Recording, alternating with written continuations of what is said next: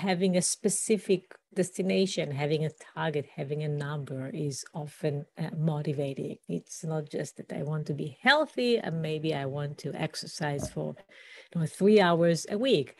We know that that goals that are set in terms of the goal and not the means are more motivating. Okay, people are more motivated to buy a house, okay, than to save for a house. So often, keeping the destination in mind is important. We know that intrinsic motivation is absolutely critical. When people set a goal that they don't get immediate benefits, it doesn't feel right as they do it, that the whole purpose is getting the far away thing, then this is not going to work.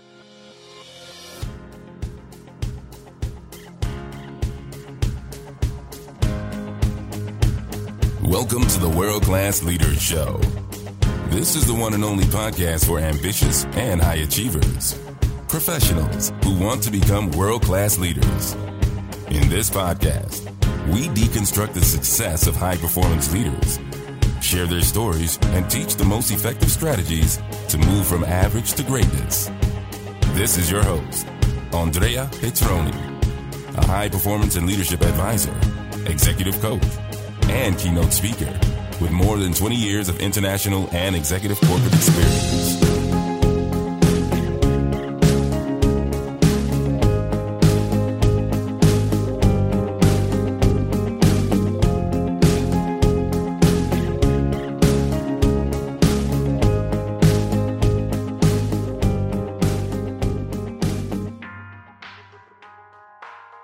Hi, and welcome back to a new episode of the World Class Leader Show.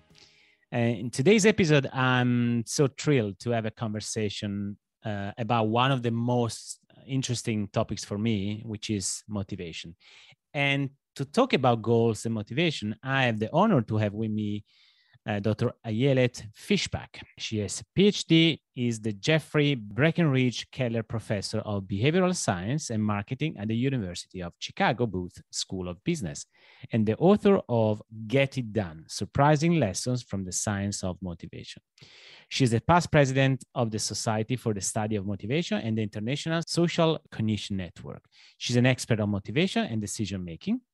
Dr. Fishbach's groundbreaking research on human motivation has won the Society of Experimental Social Psychology's Best Dissertation Award and Career Trajectory Award and the Fulbright Educational Foundation Award.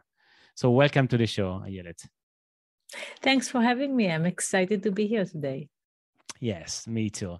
Right. So the reason why I invited Ayelet is because I was so intrigued by the fact that she published a book, as I said before, about goal setting, but most importantly, motivation. It's so important to, especially in these days, right, to keep the very high level motivation, because there is a very high level of distraction, but also, working online for many people has actually really had an impact, negative impact sometimes, on the ability of people to reach their own goals, so setting their goals first, reaching their goals, but also stay really motivated to achieve this goal. So, but without any further ado, let's talk with Ayelet on this. Ayelet, would you like to say to the audience a little bit more about you and your story?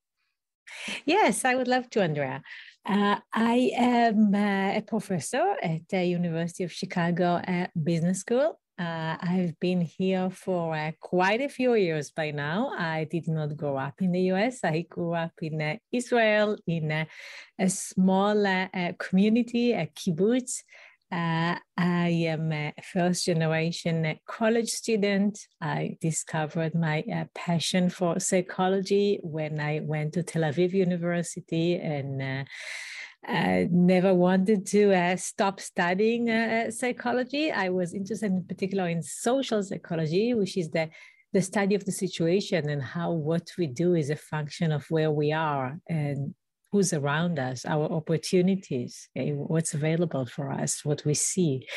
I was interested in motivation that back then was not a big topic. That was the end of the 90s.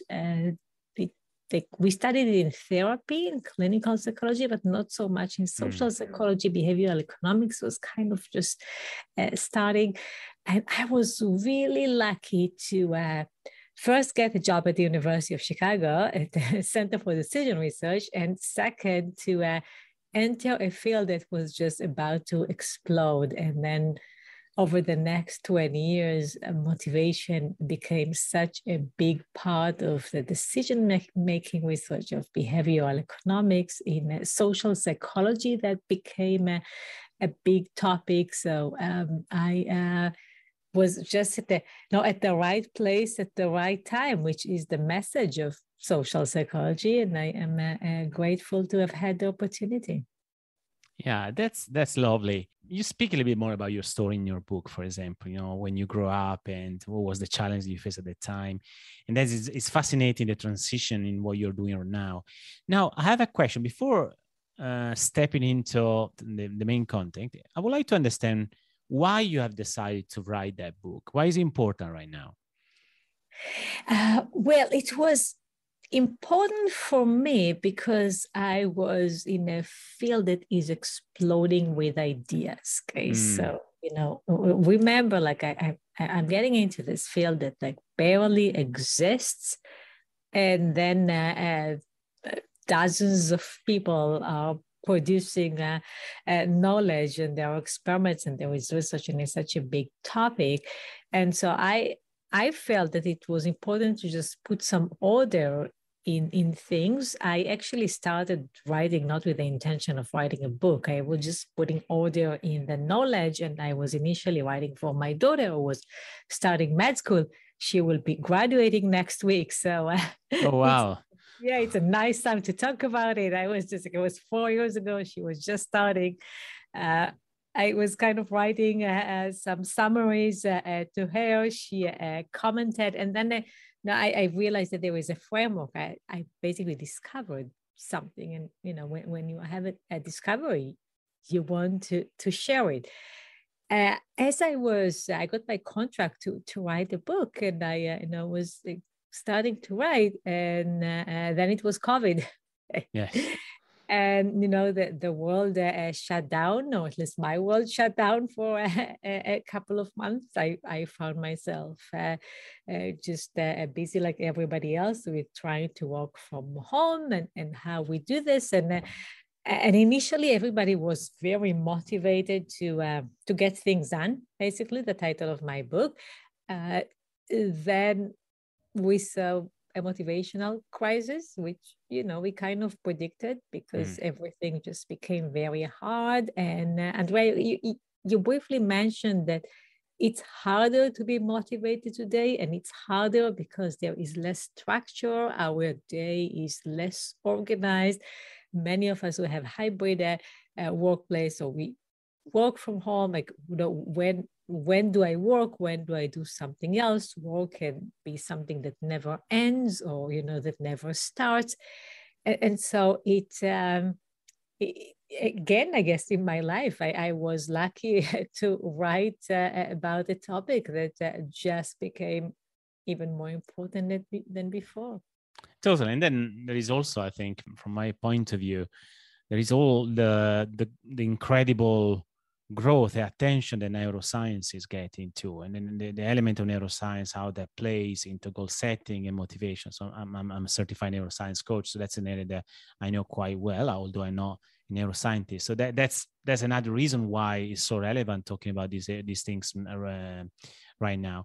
So you mentioned about the framework, Ayelet. Would you like to, because actually your book is built as a framework. So, one step at a time, how from setting goals, then to stay motivated, but also how to find the support to make sure that you get going.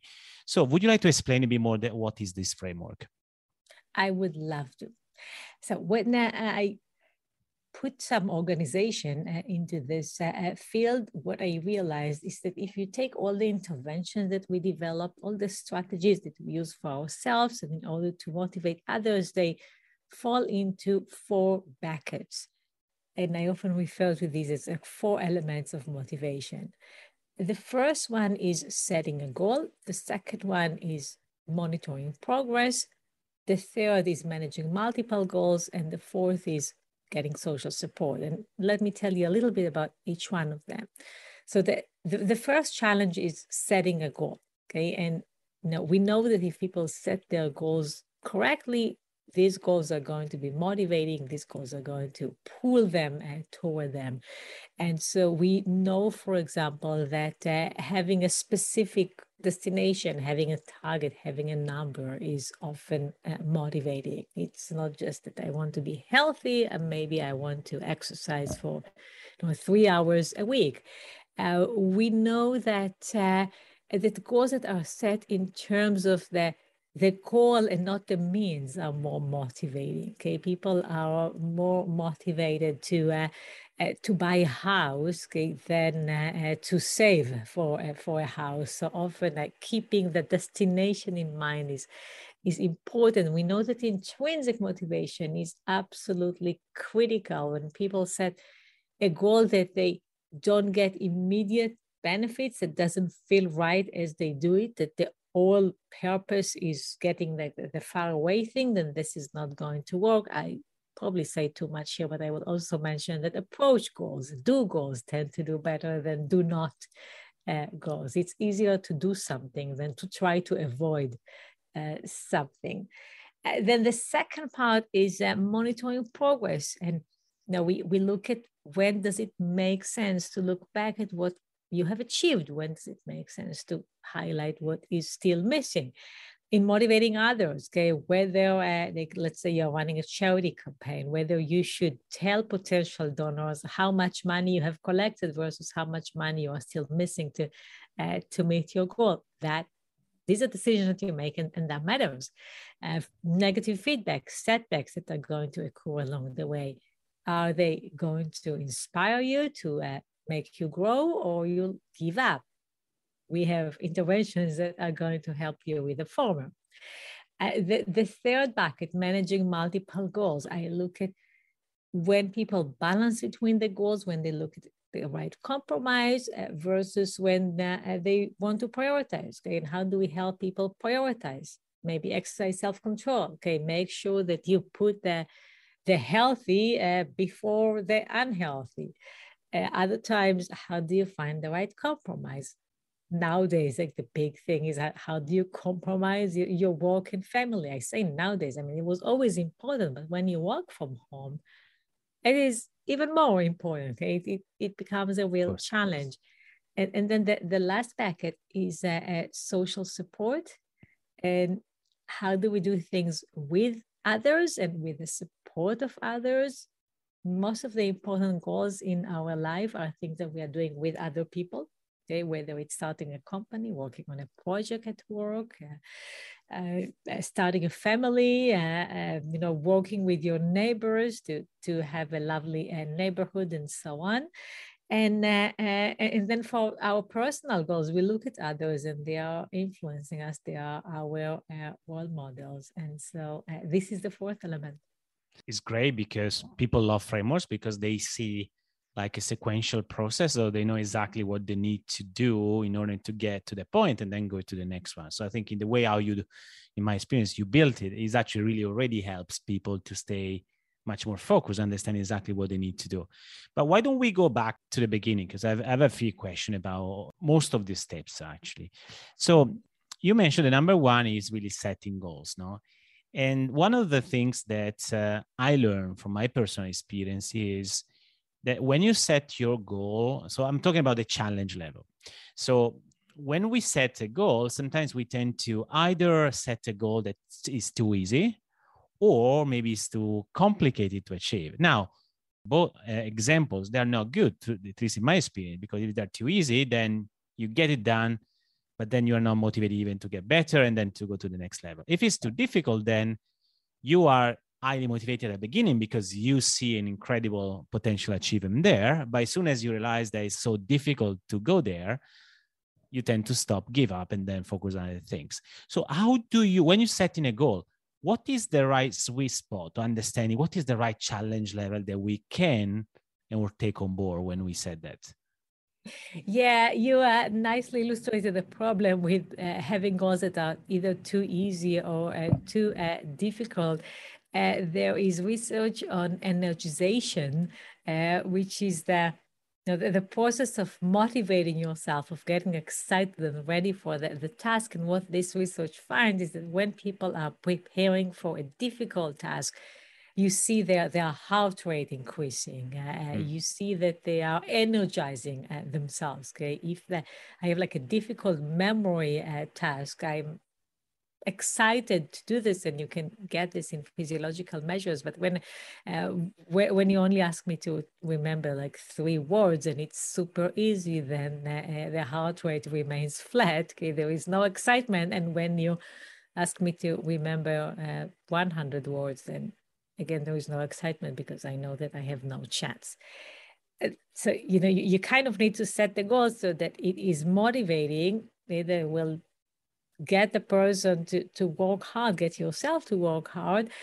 But the risk is that you might not reach it. And what we find in our studies is that it often makes sense to challenge yourself. It often makes sense to set a goal that maybe you have 80% chance of achieving, but then have a healthy relationship with that target. Okay? If I set my goal to like finish my task at work by the end of the week, and I didn't finish it by the end of the week, then healthy relationship means that, well, okay, well, I set that deadline because I was trying to motivate myself. Okay? Often it doesn't really matter if I finish it by Friday afternoon, or I will still have to do it on Monday morning.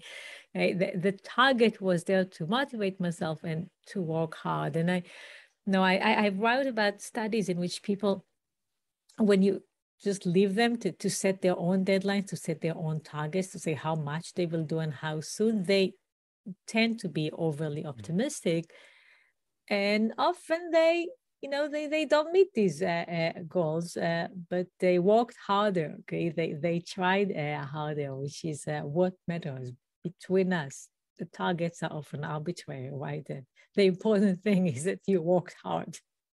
So in other words, if I understand what you're saying, is setting a specific timeline or deadline for a goal is less relevant than the challenge level of the goals itself. Because if the challenge level is right, anyway, you will be motivated to work hard to achieve that goal, regardless whether you achieve it by 31st of May or 31st of June. Is that right? Yeah. Well, what I say is like when people set the target, it's partially right. When people set the target, they usually have 2 numbers, how much and how soon. Okay, so I will walk 10,000 steps by the end of the day. Okay, or I will, eat 3 servings of something today. And for how much and how soon, it's important that it's not easy, that it's not guaranteed, okay? That you will have to work hard to meet that number. And then it's also important that if you don't meet that number, you don't give up. Let me know that there is a really nice research that looked at dieters that monitor their calorie intake. And it turned out, well, like it's not surprising that like fewer calories they eat, the more weight they lose. Okay, but it turned out that there is discontinuity such that if they fail to meet their target by just a little bit, they are going to not lose weight or lose much less weight than if they met their target by just a little bit. Meaning, if my goal was to eat 2,500 calories today, and I had just like 100 calories above that, I might give up on the goal, okay, and give up on my healthy diet. And like, so the number is motivating, but it's also important to remember that that number was meant to motivate. Ultimately, what matters is that I will eat healthy food. Yeah, so that's excellent point. You also touch on one of the areas that I incredibly love is the conversation about intrinsic motivation. And, I think it's very clear, hopefully to everyone really, or at least to most of the population, that money is not clearly an intrinsic motivation, or at least, it motivates you until the point. There isn't such an amazing, famous research that says in the US, when you hit your probably $75,000-$80,000 per year as a salary, then you have enough then to start really not having an additional level of motivation for any increase of money, because you got your essential, your basic need. That's, go to Maslow and all of that. Now, regardless whether the number is right or wrong, I think is arbitrary as many other things, but I strongly agree on the point. So as most of our people in the audience, they are leaders in the corporate world. They are, of course, they're interested to salaries, but also they are interested, of course, to build this intrinsic motivation. First of all, what is intrinsic motivation? What are the key elements of that? And how can we increase that level of intrinsic motivation? Yeah, many things that you mentioned there. And, it is true that the correlation between salaries and life satisfaction are not high, and they are mainly driven by people that make below 75,000 a year in the US. Okay, so when you look at high income professionals, how much money they make is not predicting their life satisfaction at all.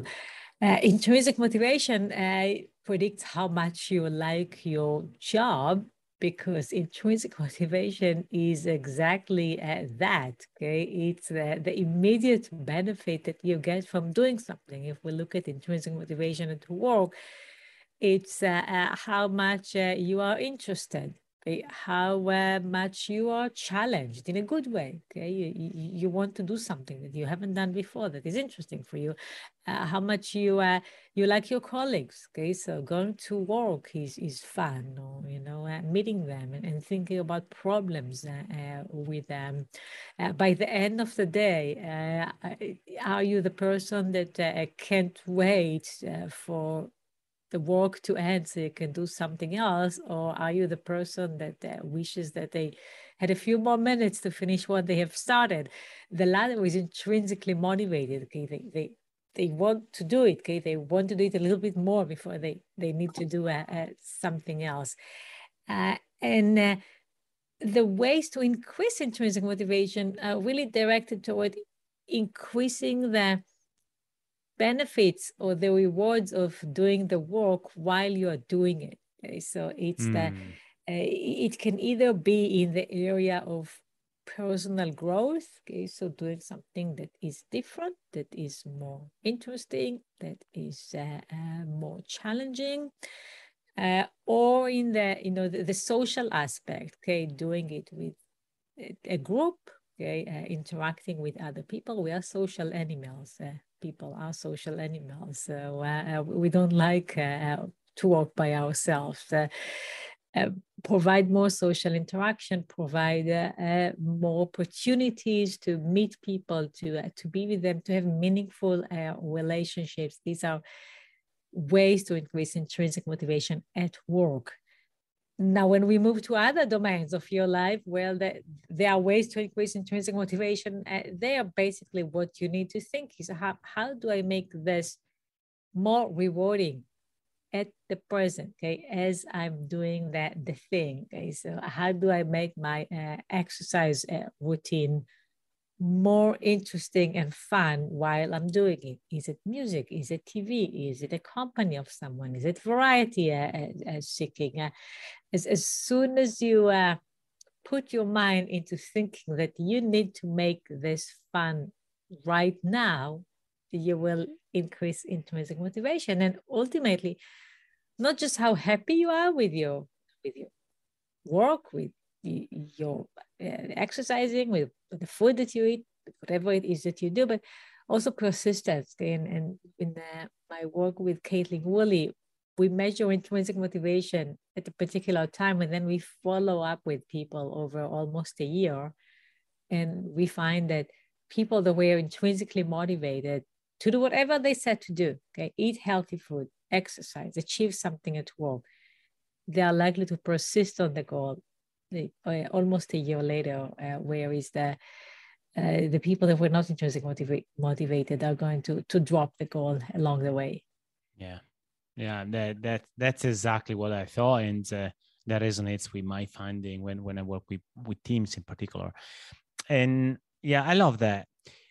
Now, you mentioned before one thing, I think one of the things that really, really stick with me while I was reading your book. And because, I knew most of the things, but honestly, you opened up my mind on things that I didn't know, or maybe I didn't focus much about. So, in one of those things, although honestly, I heard about this thing, but not maybe too much, or I probably disregard, is the fact that you must really enjoy the journey in order to really get your motivation at the maximum level, because it's not the goal itself that is going to make you really, or going to keep you highly motivated, but it's the enjoying the journey along the way. Because the example that you made before, but also in the book, I think is great example, is going to the gym, for example, for losing weight, right? We have the objective is important for us because it's a part of our identity, so that's why it becomes important. We are motivated to lose weight, but the journey itself, most of the time, we don't enjoy the journey because we don't want to, maybe, I don't know, work harder at the gym, maybe eating foods that we don't like, and all that stuff. It sounds like if we find a balance of enjoying what we do, really, that is going to really skyrocket our ability to reach our goals. Is that right?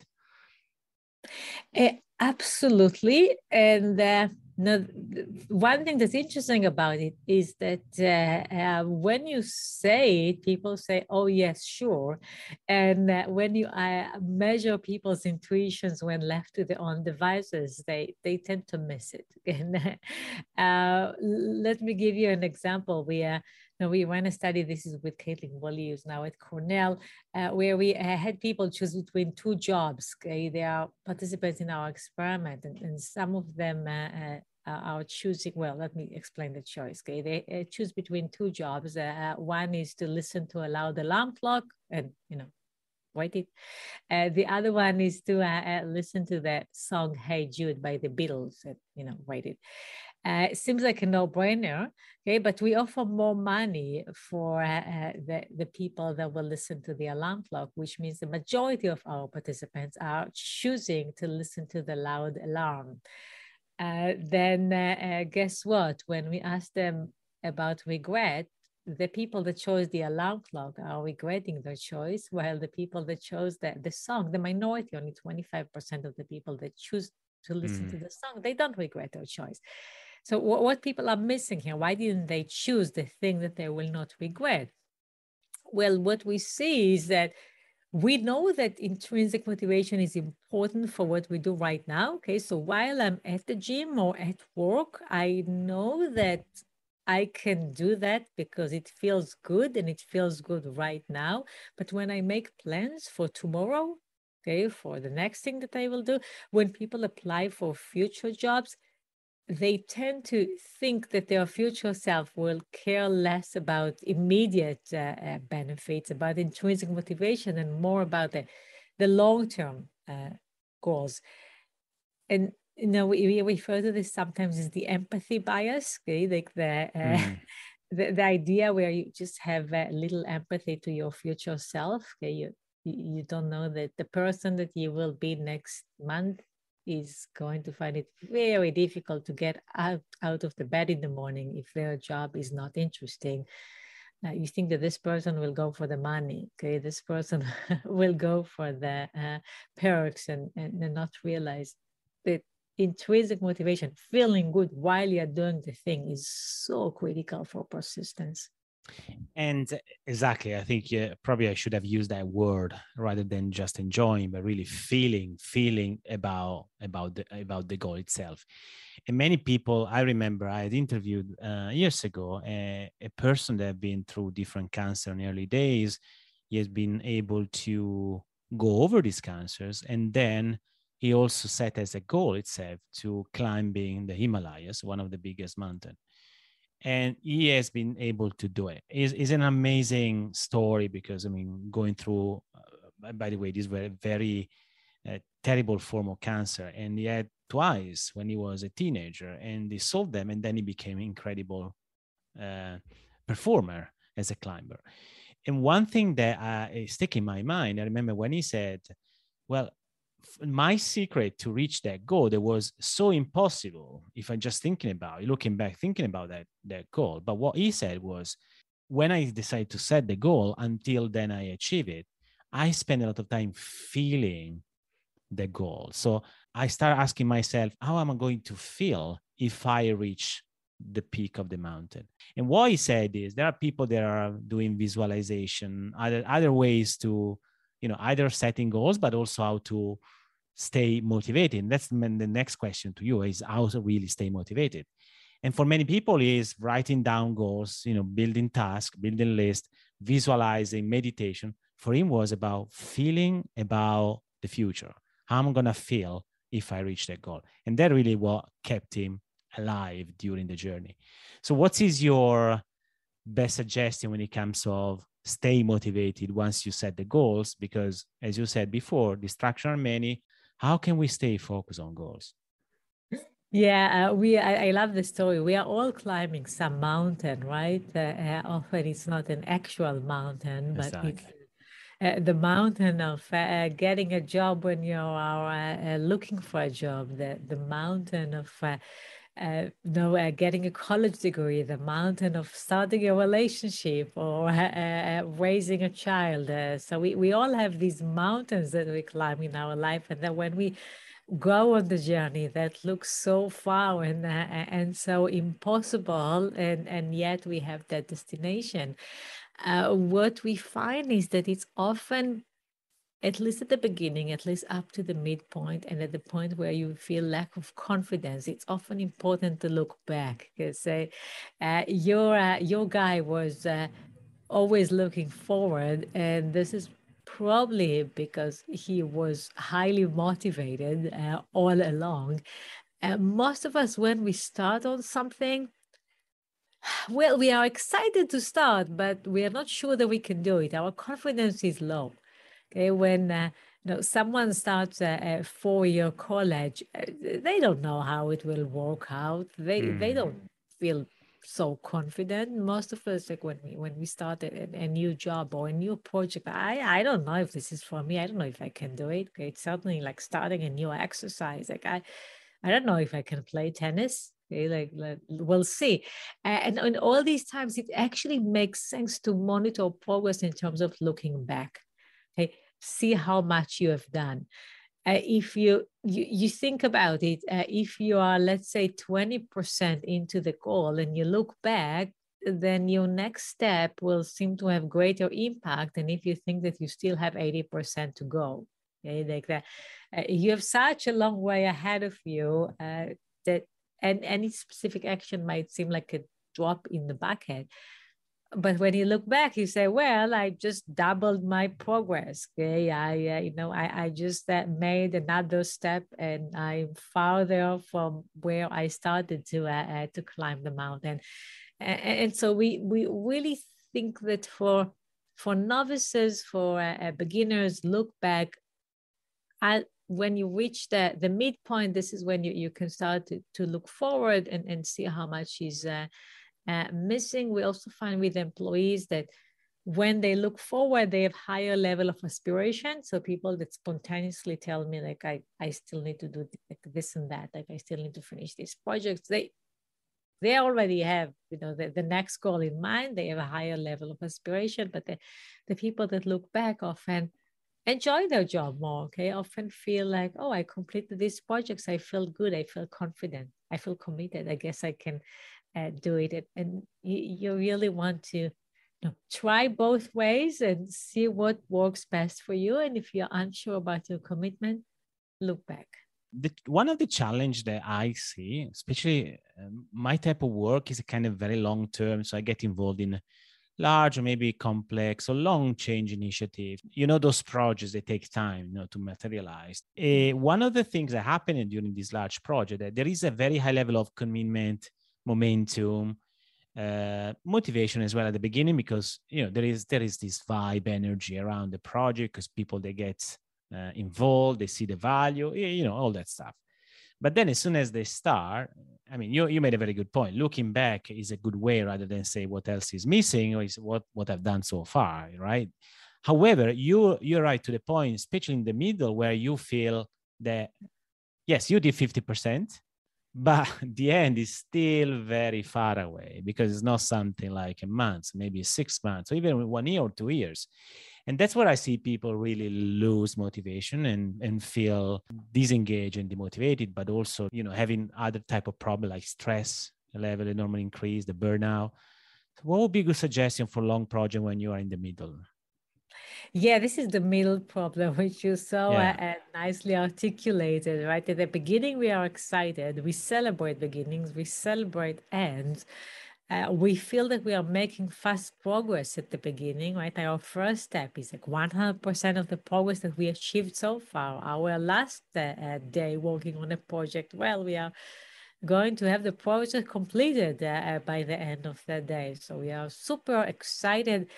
And then in the middle is where you see people both working less hard and then less likely to adhere to performance standards. So not do such a great job, okay? And, Yes. we to demonstrate the latter, we had a study in which we found that people literally cut corners in the middle. So we gave them the shapes that we drawn and a piece of paper and a pair of scissors, and then they had to cut out these shapes, and they were literally cutting the corners of the shapes when they were in the middle. And so Interesting. Right. So not only you're not like very enthusiastic and you're not very fast, you also just do a sloppy job. And then the number one solution is make middle short. Okay, don't have an annual saving goal. Think about a monthly saving goal. Or, instead of a monthly exercise goal, move to a daily exercise goal. For projects at work, well, we need to cut them into parts that have clear beginning and end. It is really hard to work on a project for years. So what are we trying to achieve this week? Okay, what's the goal for this month? Okay, then you have less of a middle. Okay, like your first week, if it's a month, the first week you're at the beginning, and the last week you're at the end. You have only 2 weeks that are the middle, which is better than the long stretch of time. Sub goals are meant to get rid of these long middles where we lose our motivation. Yeah, totally. And that is a big message for leaders that are running this large and long project, is thinking more how they can break down these projects in a way that can give an immediate outcome to the people, so they can actually not only stay motivated, but more important, I think, to regain the mojo, but also through celebration more, because, if there are some specific goals that can be achieved in a shorter period of time, you can actually, if you're a good leader, you can celebrate more with the people. And that's another great way for increasing or bringing back motivation, because otherwise, a long project, no goal achievable in, 6 months, 12 months, there is no even no opportunity to praise them, to see, how good they're working and what results they're getting, right? Yeah, I absolutely agree. Let's celebrate meeting our sub goals. Okay, let's have some structure. And we started this conversation by noting the unstructured world in which we now operate, and with lack of structure in the world of work. Okay, the more we have goals, we have sub goals, we celebrate at the end, we note the beginning, the easier it is to people to feel that they are making progress, and it feels good when you're making progress, that you're climbing the mountain, you're getting somewhere. Totally. Now, and then the third element of your framework that you mentioned before is about, priority setting. And that's another problem people face, the ability to understand what they need to work on. In our life, we have one goal, maybe 2 or 3 goals related to the main goal, but also there are new things coming up. So then there are new goals that are come to our way. And normally when we get new goals, into our bucket, then is the time when we start forgetting or giving focus to the main goals that we were working on. It. How can you stay focused on the main goals, but at the same time carry on other goals that are important for you? Yeah, Kierkegaard, the philosopher, said that the purity of the heart is to will one thing, and I don't think that any psychologist would ever say that this is possible. Okay? And so we advise people to pick your battle, and might be less inspiring, but much more realistic. We want people to understand their priorities and to understand which goals fit with each other. Okay, when can you create a balance, and when the right thing is to prioritize. Okay?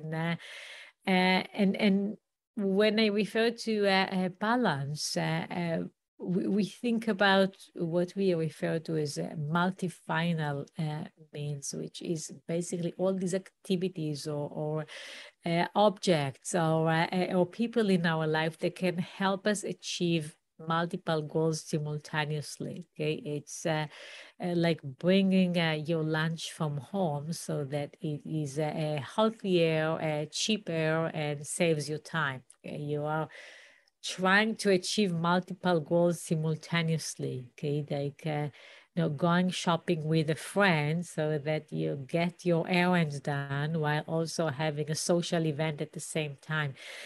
In my writing, I refer to this as feeding two birds with one scone because I don't like killing birds.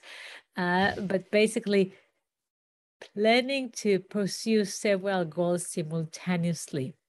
We also think about what we refer to as equifinal means, which are different activities that all lead to the same goal.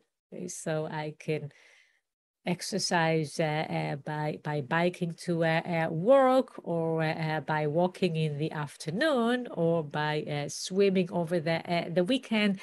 And this is something that we capture in the say all roads leads to Rome. When you know that all roads leads to Rome, when you know that there are many ways to exercise or many ways to do well at work, that allows you to be flexible. That allows you to understand that if one thing doesn't work, then the other thing can work. And I often encourage people to be visual about it. So, write what you can achieve with a certain activity and write the different activities that will all lead to the same goal, so that you can really understand your goal system. Okay, you can understand what are the things that are important for you in your life and how you can get to find the right balance between them to pursue several things simultaneously. So as I say this, my answer is a bit abstract. I can break it into specific examples, but it's really the analysis that we all do for our own life, or that we should do, where we understand what's important. Okay, where do I want to focus on in my life right now? And let's say that like family, there is leisure, there is work. In each of these domains, what are the main goals, and how can I find the activities that lead me to get to these goals? Yeah, is being fully aligned in alignment with your purpose first, your vision as a professional, as an individual.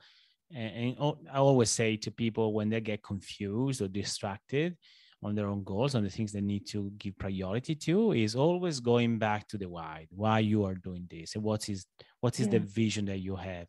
And once, especially when you work with teams, that's super powerful, because teams get sometimes even more distracted on priority than the individuals, right? Because teams are working on multiple projects for organizations. And when you help them to go back to the main thing, the why they're working together, what is the main goal, that becomes much, much easier than to get them back on track and resetting their goal. Now, the last question about that, the last part of your framework is the support system. For me, that is super important, because either, we're talking about people in a team, or even when you work on your own as an individual, you want to be around people that are going to support your goal, they're going to help you achieve them. Now, if we put ourselves in their shoes, right? So what is the best way to support someone achieving his own goals? What do you think would be based on your research?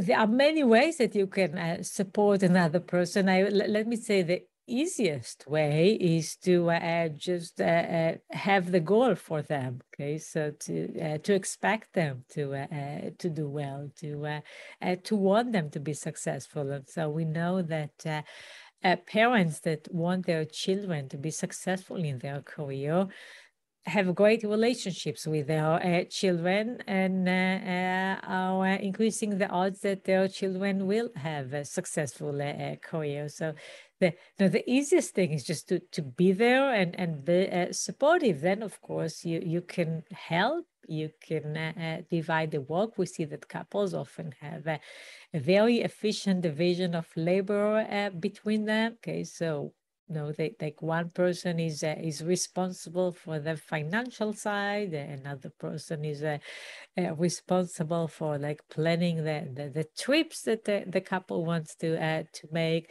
When there are different challenges at work, then like allowing your partner to focus on the current challenge, just giving them more time, more space. Many ways in which we can support each other.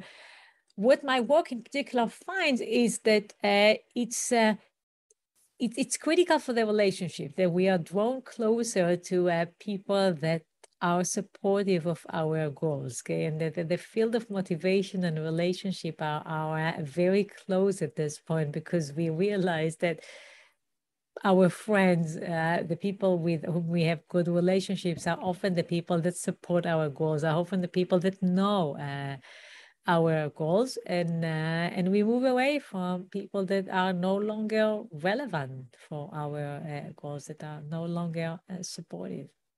Now, that's critical, and I do agree 100% with you. I hear it, but my question, or like more like a challenge, is if you're not surrounded by people that are supporting your goal, because they have their own agenda, their own personal objective, etc. I'm not talking about just family in general.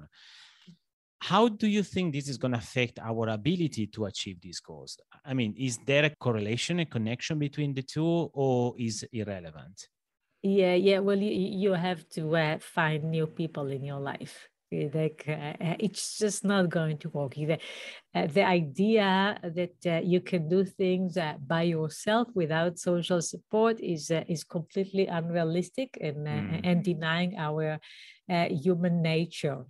Okay, I often tell my students that if your boss doesn't think that you are great, you need to find another job. Okay, because if you are working with a manager that doesn't think that you have a potential, right now you believe in yourself, but this is going to change. Like this person is going to convince you that your potential is low. The people around us influence us, and the people around us influence us because we as people are not good at separating the self from other people. Okay? Think about our language. It's so easy to move from you and I to we. Yes. Okay, it's so easy to say we, even if I didn't do part of what like we did. Okay, like talk about like what we as a university achieved, even if I wasn't part of that research, or like what we won the game over the weekend. I didn't play the game. It was the team that I'm a fan of. We so easily move from you and I into we, and adopting the other's perspective into our perspective. In psychology, we refer to it often as shared reality. Okay, I see things the way you see them. Yes. And if you look at me and what you see is someone who's underperforming and is not very good at what she's doing, it's not only that I can say Andrea is not supportive, is that I feel that I cannot do it. I feel that we don't think that I'm very good at what I'm doing. And therefore, it is so critical to have around you people that are supportive of what you're trying to achieve. And if they are not there, well, go find them. Go change your inner circle. Yeah, I love that. And it's good that you mentioned that, because I think that is important point, because not everyone has the luxury to be surrounded by people that support. So I think it's good that we discuss that. Let me say one thing that maybe I kind of hinted, but I will put it on the table, that the way to change your motivation is often changing your situation, changing your circumstances, changing, the way you think about the problem and the people around you. I don't like the advice of try harder, okay, or think why it's important for you, or, do a better job. Like that's, if nothing changes and I'm just trying harder, well, I don't believe in that. It's about changing something in the way you do it. Is the recipe for success. I love that, because that's the part of most of the work that we do as a coach with clients is change, behavioral changes, because that is an essential way to start shaping your future in a different way. It has to start with behavior and your personal change. Yeah. So the last very quick question. So I expect a very quick answer from you too. So what is one lesson that you really learned across all your amazing career? Intrinsic motivation. I started my career studying self-control. I thought that I can get myself to do anything. And I, at this point, know that I do things because I love them, because I'm enthusiastic. So I will go with intrinsic motivation. And what is, on the other hand, one thing that maybe you would have done differently in your career? What I would have done differently, I think I would probably take more risks, be less concerned about failure, and maybe it's the hindsight bias. It's easy now to say that, but I feel that that I now know better how to cope with setbacks, with failures. That I'm willing to jump into the pool without being too careful in testing the water. Yeah, I love that. In terms of performance, we discussed actually about performance because we mentioned motivation, goal, etc. But is there anything else that you discovered that is super important as a factor to drive you and people at the top of their performance? One single factor that counts more than anything else? Yes, so this would really be the immediate pleasure, the interest. Okay, and I'm not the risk in saying that is that it sounds like I advise that everybody should I eat ice cream and watch TV, and that's not what I mean. Okay, yes. I don't think that causes a real pleasure, but working on an important problem that excites you, with people that excite you, just be very engaged in what you do, because it feels right, because it feels interesting, because it's challenging, because it's important, and not just in the long run, but right now it feels like you're totally in it. Love it. And that also goes with the idea of the flow. We didn't have time to talk about flow and focus, but that's another area that, it resonates a lot with what you're saying. Finally, about books. So what is one of few books that really impacted your life so far, Yelit? Yeah, that's the question that I dread, Andrea, because there are so many books, and I read a book every week, every month, and it's so hard to say. I started my career back in grad school. I read Kurt Lewin, and his early work on motivation was beautiful book. Yeah, beautiful researches. Yeah, all right, was highly inspiring. And nowadays, there is so much. I loved Danny Kahneman's work, Thinking Fast, Thinking Slow, Richard Thaler's Nudges, Dan Gilbert's Stumbling on Happiness, Angela Duckworth's Grit, Carol Dweck's on the mindset. Yeah, on mindset.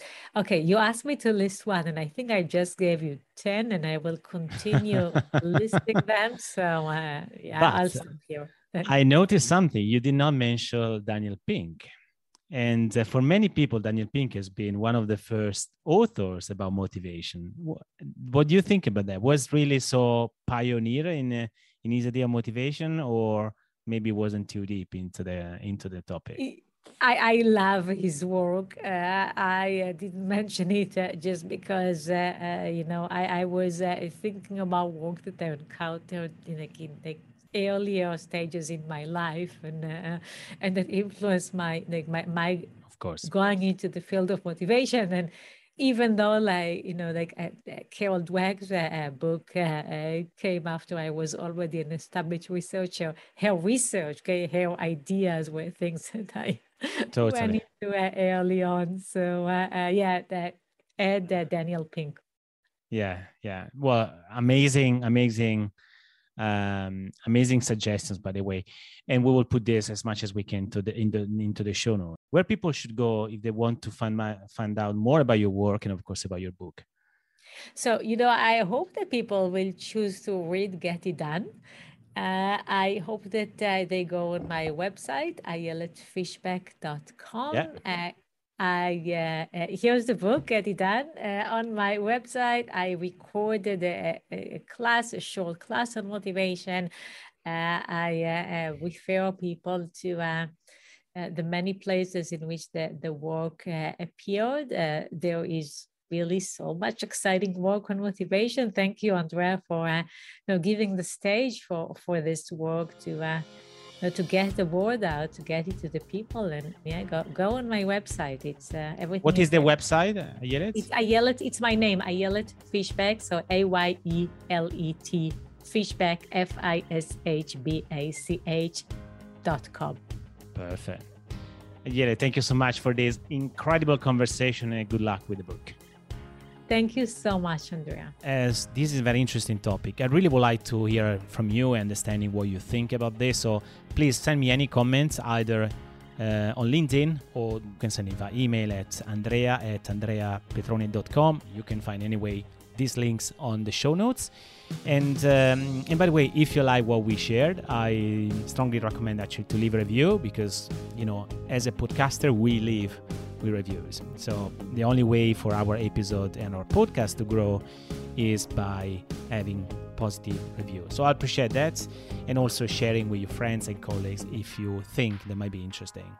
And final note, I normally summarize the findings of each episode, even the ones with the guest, on my website, and I write every Thursday a very interesting short summary about what we shared. So if you don't want to miss that and you prefer reading, I strongly recommend going to my website, www.andreapetrone.com/blog. You can subscribe there. I'm not sending any sales thing. It's just big, good insights of my experience with the podcast and my work with clients. So thank you so much for listening to this episode, and I look forward to see you next time.